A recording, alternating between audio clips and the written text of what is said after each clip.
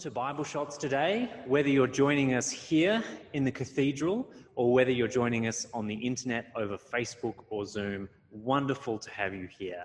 My name is Will Longbottom and I'm part of City Bible Forum Hobart. City Bible Forum is an organisation that seeks to create places for dialogue and discussion around the bigger questions of life, faith and meaning.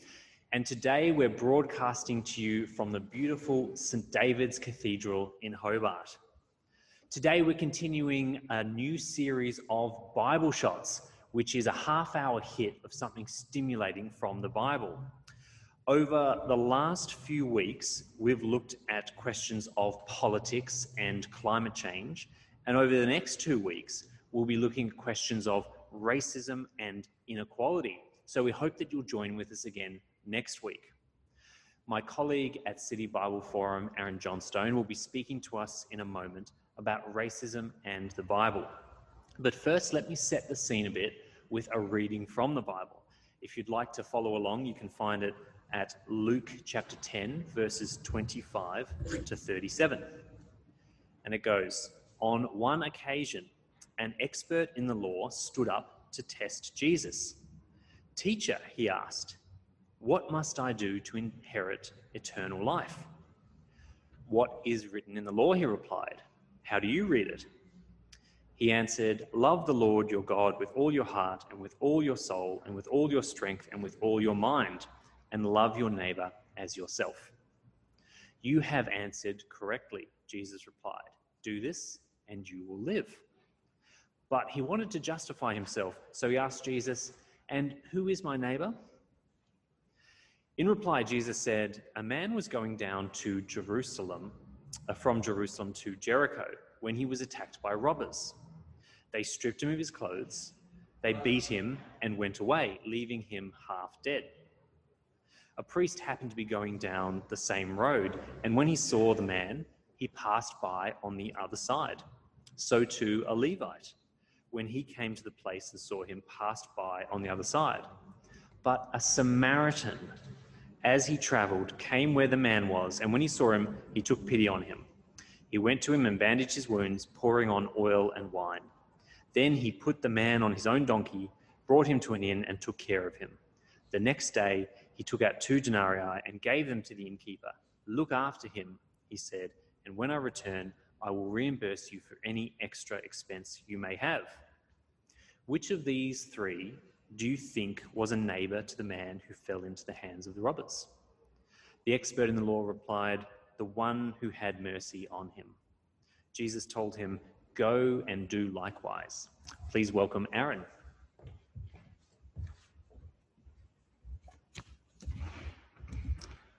All right, good to see you guys. Welcome back for our 3rd week of Bible Shots, where we're trying to answer the question, does Christianity have a PR problem? So far we've covered politics and climate change, as Wilbur said, and then the next 2 weeks we'll move to themes of justice and inequality. And it'll kind of be a similar theme over those 2 weeks, and we'll look at it first from a racial perspective and then from an economic perspective. So today, I'm glad you can join us for our talk on racism. Now, before I begin, I feel it has to be said that I myself have never been a victim of racism, never in my life. So I'm not going to be able to come from it from a lived experience point of view, but I know that there is real pain and suffering and trauma that people have faced and that they probably still face every day because of their race around the world. I believe racism is real and that it goes beyond people being called just offensive names, but that there are systemic issues as part of our society, meaning people that aren't, they're not treated equally, don't have access to the same opportunities to thrive. And there's just a whole host of problems with this. And it will take a lot of hard work and courage to change these things. Having said that, I don't think you can lay the blame squarely on Christianity, as some people might be prone to do. Sure, Christians have made it worse at times throughout history. Absolutely they have. But I'm going to contend that it's not due to theological beliefs, as if the Bible has necessarily created these racial injustices. I think there's a lot more to it than that. So that's what we'll be looking at today. Like with much of this series, I feel like history paints a very different picture to what the vision of the Bible intends and what we see. And so today we'll compare the two, history and the Bible, to answer the question, does Christianity perpetuate racism? And I'm going to pray to kick off briefly. So join with me if you're comfortable in doing so. Father in heaven, we thank you that you created all people in your image. This is just such a powerful idea, and we pray that it'll be really helpful for us as we look at it today, and that once again you can help us see Christianity and the Bible and Jesus afresh because of the eternal truths that you've given us in your Bible. So please help us today.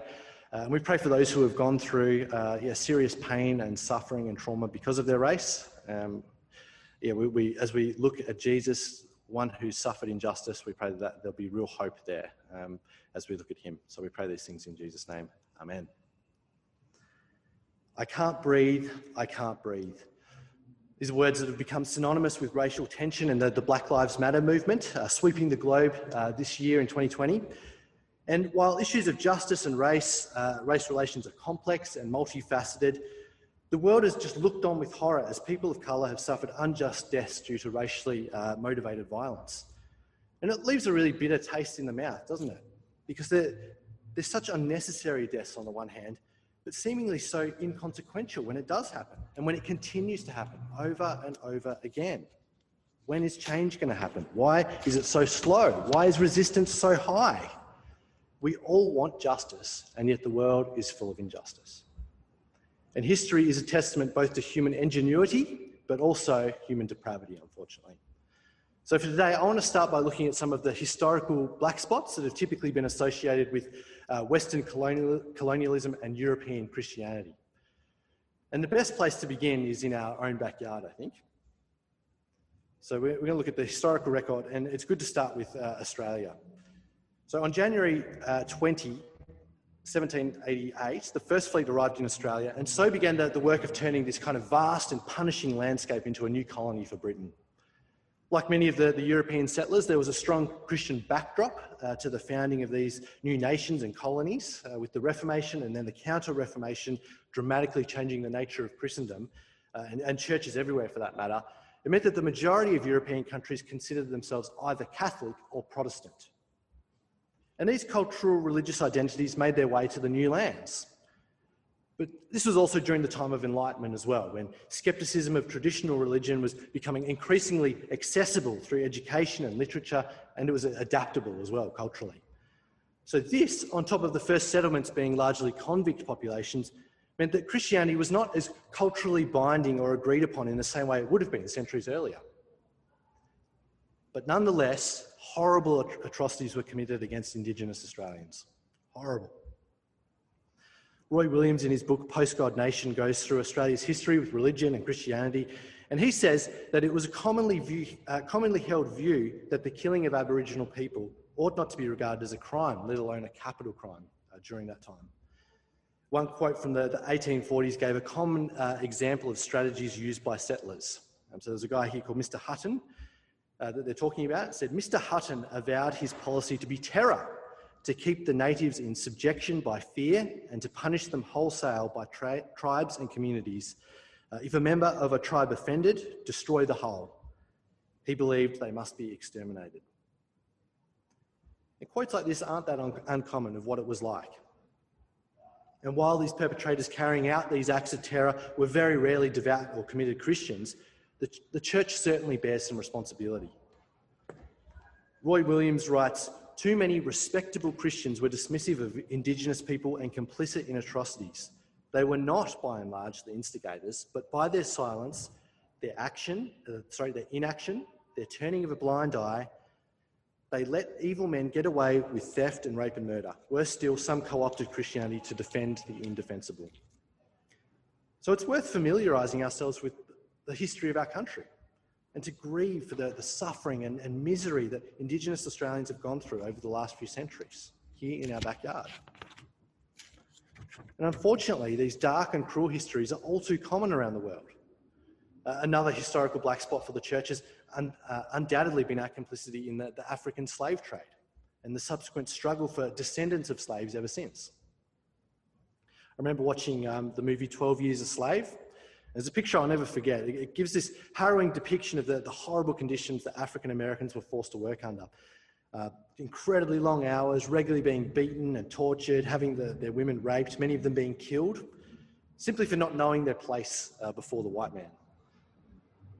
And I remember when I watched it at the cinemas, there was a group of girls behind us that were joking around and happy at the start of the movie, but for about half of it, I just heard this quiet sobbing behind me throughout half the movie as they saw what was unfolding. This brutal depiction of how cruel people can be. The thing is, it should bring us to tears, shouldn't it? Horrible things have happened, and we've got to accept that. Thankfully, though, due to abolitionists in the UK, so people like William Wilberforce and many others after him, the tide began to turn around in European countries and settlements. But people weren't going to give up easily or without a fight, for that matter. The American Civil War was literally fought over slavery, amongst other things, with the southern states, the Confederates, wanting to keep the institution of slavery because the economic benefits of free labour were just too hard to give up. And the thing is, many churches went along with it, turning a blind eye because the times were good. Not only were they passive in speaking out against the atrocities and the denial of human rights going on, but many denominations actively fought to maintain the status quo. In his book, The Colour of Compromise, Jamar Tisby gives a guided tour on some of the shocking and inhumane acts that were regularly done to slaves. But it didn't end there when slavery was abolished either. He goes on to outline the ongoing mistreatment that African Americans went through decades after slavery was abolished. And perhaps the most chilling picture of all was the Jim Crow era of lynching. Just the sheer terror that would be violently on display, even celebrated gleefully during times of public lynching. There was just this truly sickening example of human evil. Black victims were often tortured, beaten and killed over minor or even simply perceived offences. They'd then often be hung on trees in public places, sometimes even on black church properties, to send a warning to the rest of the neighbourhood. Maximum effect, on a Sunday morning too. And I'd give more accounts, but they're just too shocking and violent and humiliating and dehumanising to go into. But it's worth looking up if you're interested in this and if you just want to know what it was like. Look up what happened to Luther and Mary Holbert in 1904. Look up what happened to Mary Turner simply for speaking out about her husband being murdered in a lynching incident. She was violently killed while 8 months pregnant. And these things are to our shame, both for the wider culture and for the church. We should lament and grieve these things. And while thankfully we've seen progress from those dreadful times, we can't pretend that everything has been fixed or that racism doesn't exist at all. There are still a heap of socio-economic problems with law enforcement, incarceration, job opportunities, wage gaps, insufficient government assistance and predatory business practices that go on unregulated. So modern history hasn't been a ringing endorsement for Christianity and race relations. There's a lot of work to be done still. But it's important to stress that these actions haven't been carried out due to fiercely protected biblical doctrines. These actions have largely happened because Christians have neglected biblical doctrine, I want to suggest. And so I want to do some work in the Bible now to see what it says about race and racism and find a way forward together by looking at the Bible. And the first place I want to start is from the Old Testament. And that's by briefly talking about how God views humanity and the entire human race. And that is with universal dignity. So the opening pages of the Bible talk about humanity as being made in the image of God, or the Imago Dei. God creates man from the dust and woman from man and pours something of himself into humanity. We're all imbued with this intrinsic dignity and purpose and value and status and the sense of the divine, a sense of destiny right from the start. And it continues on throughout the Bible. Acts 17, verses 26, 28, talk about us coming from one man, or in the King James Version it says we come from one blood. Because beneath the skin we're all the same and God is not far from each of us. Galatians 3:28 says that there is no man, woman, Jew, Greek, Gentile, slave, free. All are one in Christ Jesus. And it's a similar story with Romans 10, verse 12. Or 1 Peter 2 talks about the priesthood of all believers, where through Jesus we're all sacred office holders, able to come to the Father through the Son in that way. No one can be deprived of that spiritual connection. God made us all to be in relationship with him, but also to be in relationship with each other. God sees us all the same as equals and crowns us with that special dignity. And so this should shape how we treat others. And the embodiment of this ethic that we should be using, it comes from Jesus himself. So up until when Jesus comes, the Jewish religion is largely localised and insular, concerned with the nation of Israel and Jerusalem and the temple, these sorts of things. There's a strong connection with the land and people and place. And now there are still snippets of God's love and concern for the nations. For example, all nations will be blessed through Abraham and his descendants. Israel is called to be a light to the nations so that they will revere and worship Yahweh themselves. Israel are to be welcoming to sojourners and foreigners as they travel through. Some even become Israelites, despite not belonging to the 12 tribes of Israel. And then you've got prophets like Jonah, who are actually sent out to foreign lands to warn of God's judgment. And what's more, the people listen, they repent. So there are snippets of God's love and concern for the nations apart from Israel as well, the nations around Israel. But when Jesus comes, well, Christianity forms and it becomes truly global in its focus and in its scope. It's the universal fulfillment of Judaism, particularly after the apostles come on the scene, which we'll get to a bit later. But most of Jesus' ministry plays out in this Jewish-Palestinian context. But he does have some really interesting interactions with some Gentiles, as well as some interesting teachings. And probably the most notable parable, is the parable of the Good Samaritan. Now, almost everyone has heard of the idea of being a Good Samaritan, but I suspect that not many people have read it these days. So it's worth us reading it. That's what Wilbur looked at before, what he read. And what happens is that you've got this man who goes down from Jerusalem to Jericho, and he's mugged and he's beaten and he's left in a horrible state. The ESV translation puts it as half dead. So presumably he's probably laying in a pool of his own blood, bruised, barely conscious, if at all. And you can assume as well that this man was a traveller and not Jewish, because locals knew how dangerous that road was. Anyway, it says that by chance a priest is going down the road. And surely you expect him to stop and do the right thing and help. But what does he do? Well, instead, he does what you want to do when you see someone you don't want to talk to. Crosses to the other side of the road and pretends that he doesn't see him. He ghosts the guy. Blanks him. And not only this, but then it happens again with the Levite priest, one of the people in charge of looking after the temple and the sacrifices. He, of all people, should be used to blood and mess and cleaning up. But he walks on by as well. Either he's too important or just too indifferent to the suffering of someone not like him. Next up, someone finally comes to the man's aid, and it's a Samaritan. Why is this significant? Well, the Samaritans are generally a community that are loathed by the Jewish people. They're outsiders. They're people that experience their own form of racism and rejection from the Jewish people.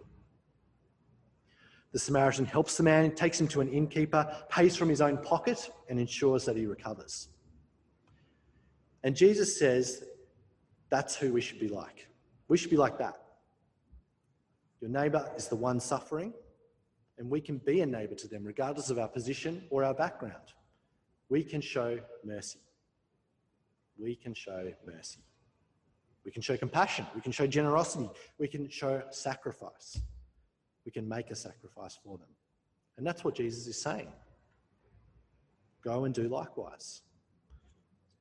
And that's what I think the church is supposed to be like.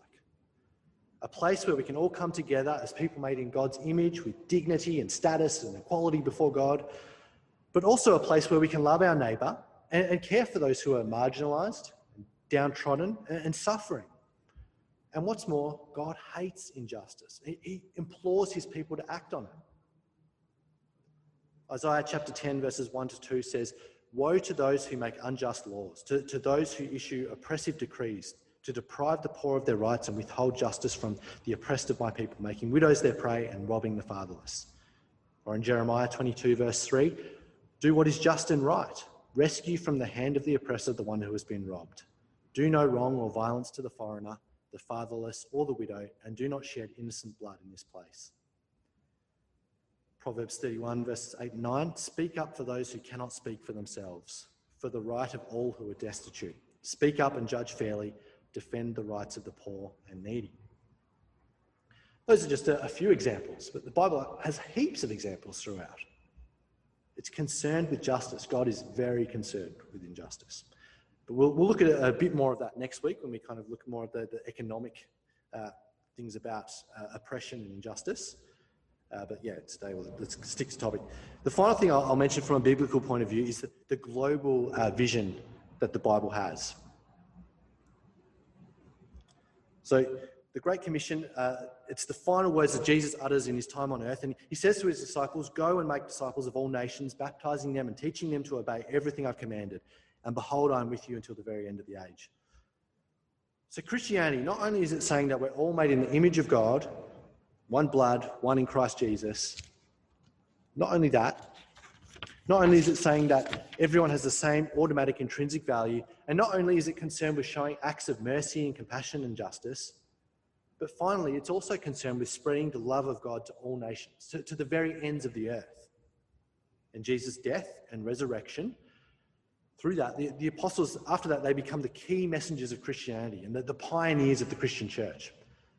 So it goes beyond Jerusalem and Israel to become global in scope and focus. Paul and some of the other apostles and disciples, they spread far and wide, starting new churches in new towns, new cities, new regions, even new countries. And this continues over the centuries. But in the last couple of hundred years, it's exploded even further, particularly with technological advances and the cost of travel. It's just so easy to get about now. Well, except for when a global pandemic hits, of course. But Christianity is now in basically every country and has reached more people groups than ever before. The church truly is global. And Christians, as I said, can travel to basically any country and know that they'll have a home there, a community that welcomes them and has fellowship with them. And that's a beautiful thing, I think. Not only this, though, it's also a wonderful taste of what Christians can expect in the next life. The book of Revelation is the final book in the Bible, and it has a number of vivid metaphors and visions for what the end of times and the afterlife will look like. And one of them is a picture of heaven with this global representation. It says, this is Revelation chapter 7, verse 9, after this I looked, and behold, a great multitude that no one could number from every nation, from all tribes and peoples and languages, standing before the throne and before the Lamb, clothed in white robes with palm branches in their hands. You see, the Christian idea of heaven, where we meet our Maker and celebrate him together in final and eternal community, it's a stunning and beautiful representation of life as it's meant to be. No tears, no oppression, no injustice, no suffering, no death. But peace, reconciliation, equality, and true life, thanks to Jesus. Christianity can and should look something like that, shouldn't it? It won't be perfect here on earth while sin and death remain, but we can strive for these things as we look forward to eternity. Christianity at its best is a life-giving force for good and social change and renewal. And so to wrap up, I want to give 6 quick reasons why I don't think Christianity perpetuates racism. So 6 quick reasons.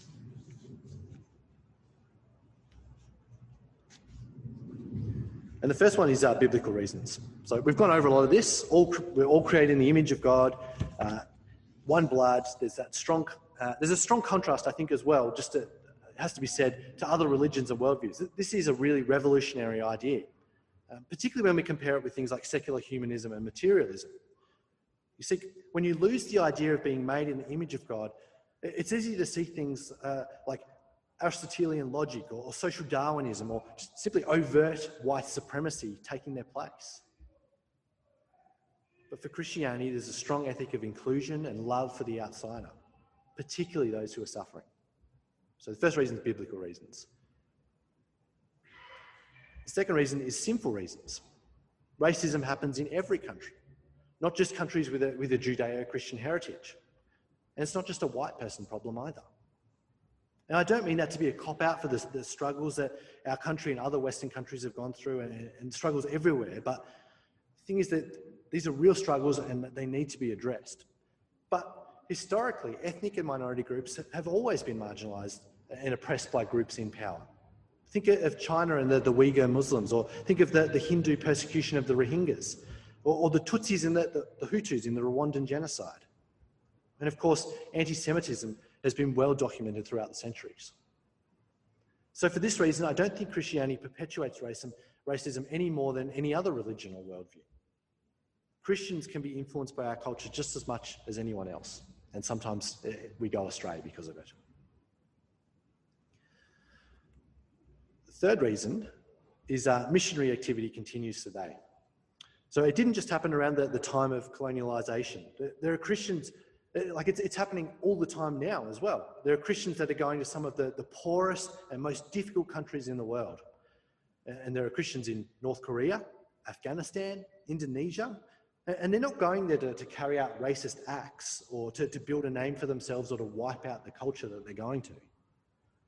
They're going there to love people and share the love and hope of Jesus with them, knowing that in some cases it might even cost them their life. Think of in Africa where the Boko Haram are. A lot of Christians are in danger there, but missionaries continue to go there. Fourth reason is that Christianity is the most global and adaptable religion and worldview that there is. There's no one single expression of Christianity, and it largely adapts wherever it goes. Now, you may say that missionaries go to these places to destroy the culture, but even this is demonstrably false. Christians have been the ones not only to learn the languages of minority groups, but to record them and keep them so that they can use that language and use it to maintain their culture. Many missionaries go with the intention of raising up Indigenous leadership and have largely allowed them to express Christianity in their own unique way. Now, of course, some things change when people and communities become Christians. That's inevitable, I think. They now live for Jesus rather than their previous gods or superstitions. But much of the cultural history and heritage is retained. Rather, Jesus fulfills their story. Go anywhere in the world and Christianity will have a different flavour. And Jesus is always at the centre. The fifth reason, the church itself is empirically the best community for cultural inclusion and integration. So in 2014, the Daily Telegraph put out an article called "Churches Are Best Social Melting Pots in Modern Britain." Based on a survey of over 4,000 people aged 13 and upwards, the article explained that churches and other places of worship are more successful than any other social setting at bringing people of different backgrounds together, well ahead of gatherings such as parties, meetings, weddings, or venues such as pubs and clubs. It doesn't matter whether you're well off or living on the street, church membership is free. Attendance is free. Everyone is welcome and you can come as you are. Now, that doesn't mean that we all stay as we are.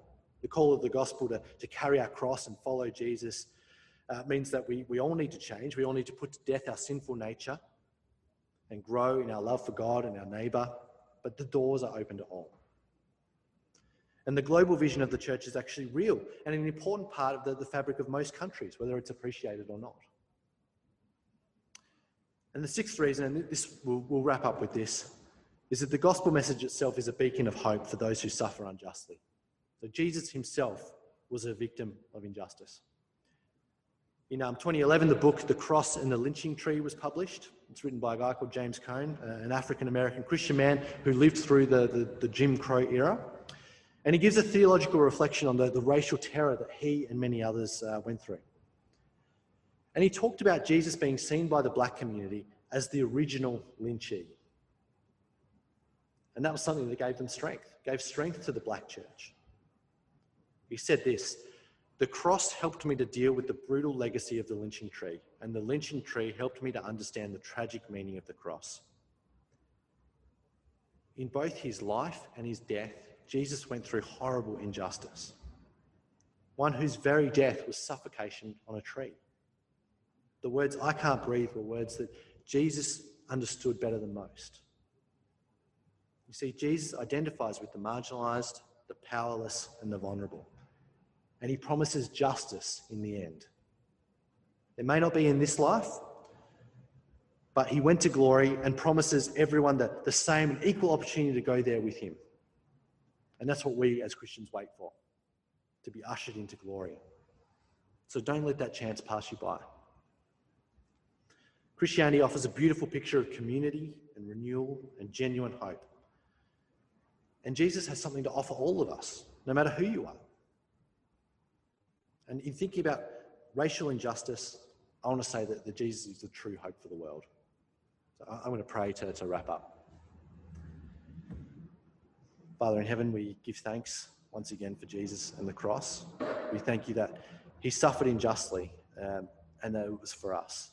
He didn't do it as a criminal, someone who committed horrible acts of evil himself, but he was sinless, and rather he was that victim of injustice. We pray that we'll look to him, and that this can be just that constant motivation for us to love our neighbour and to look out for those who are being oppressed and downtrodden.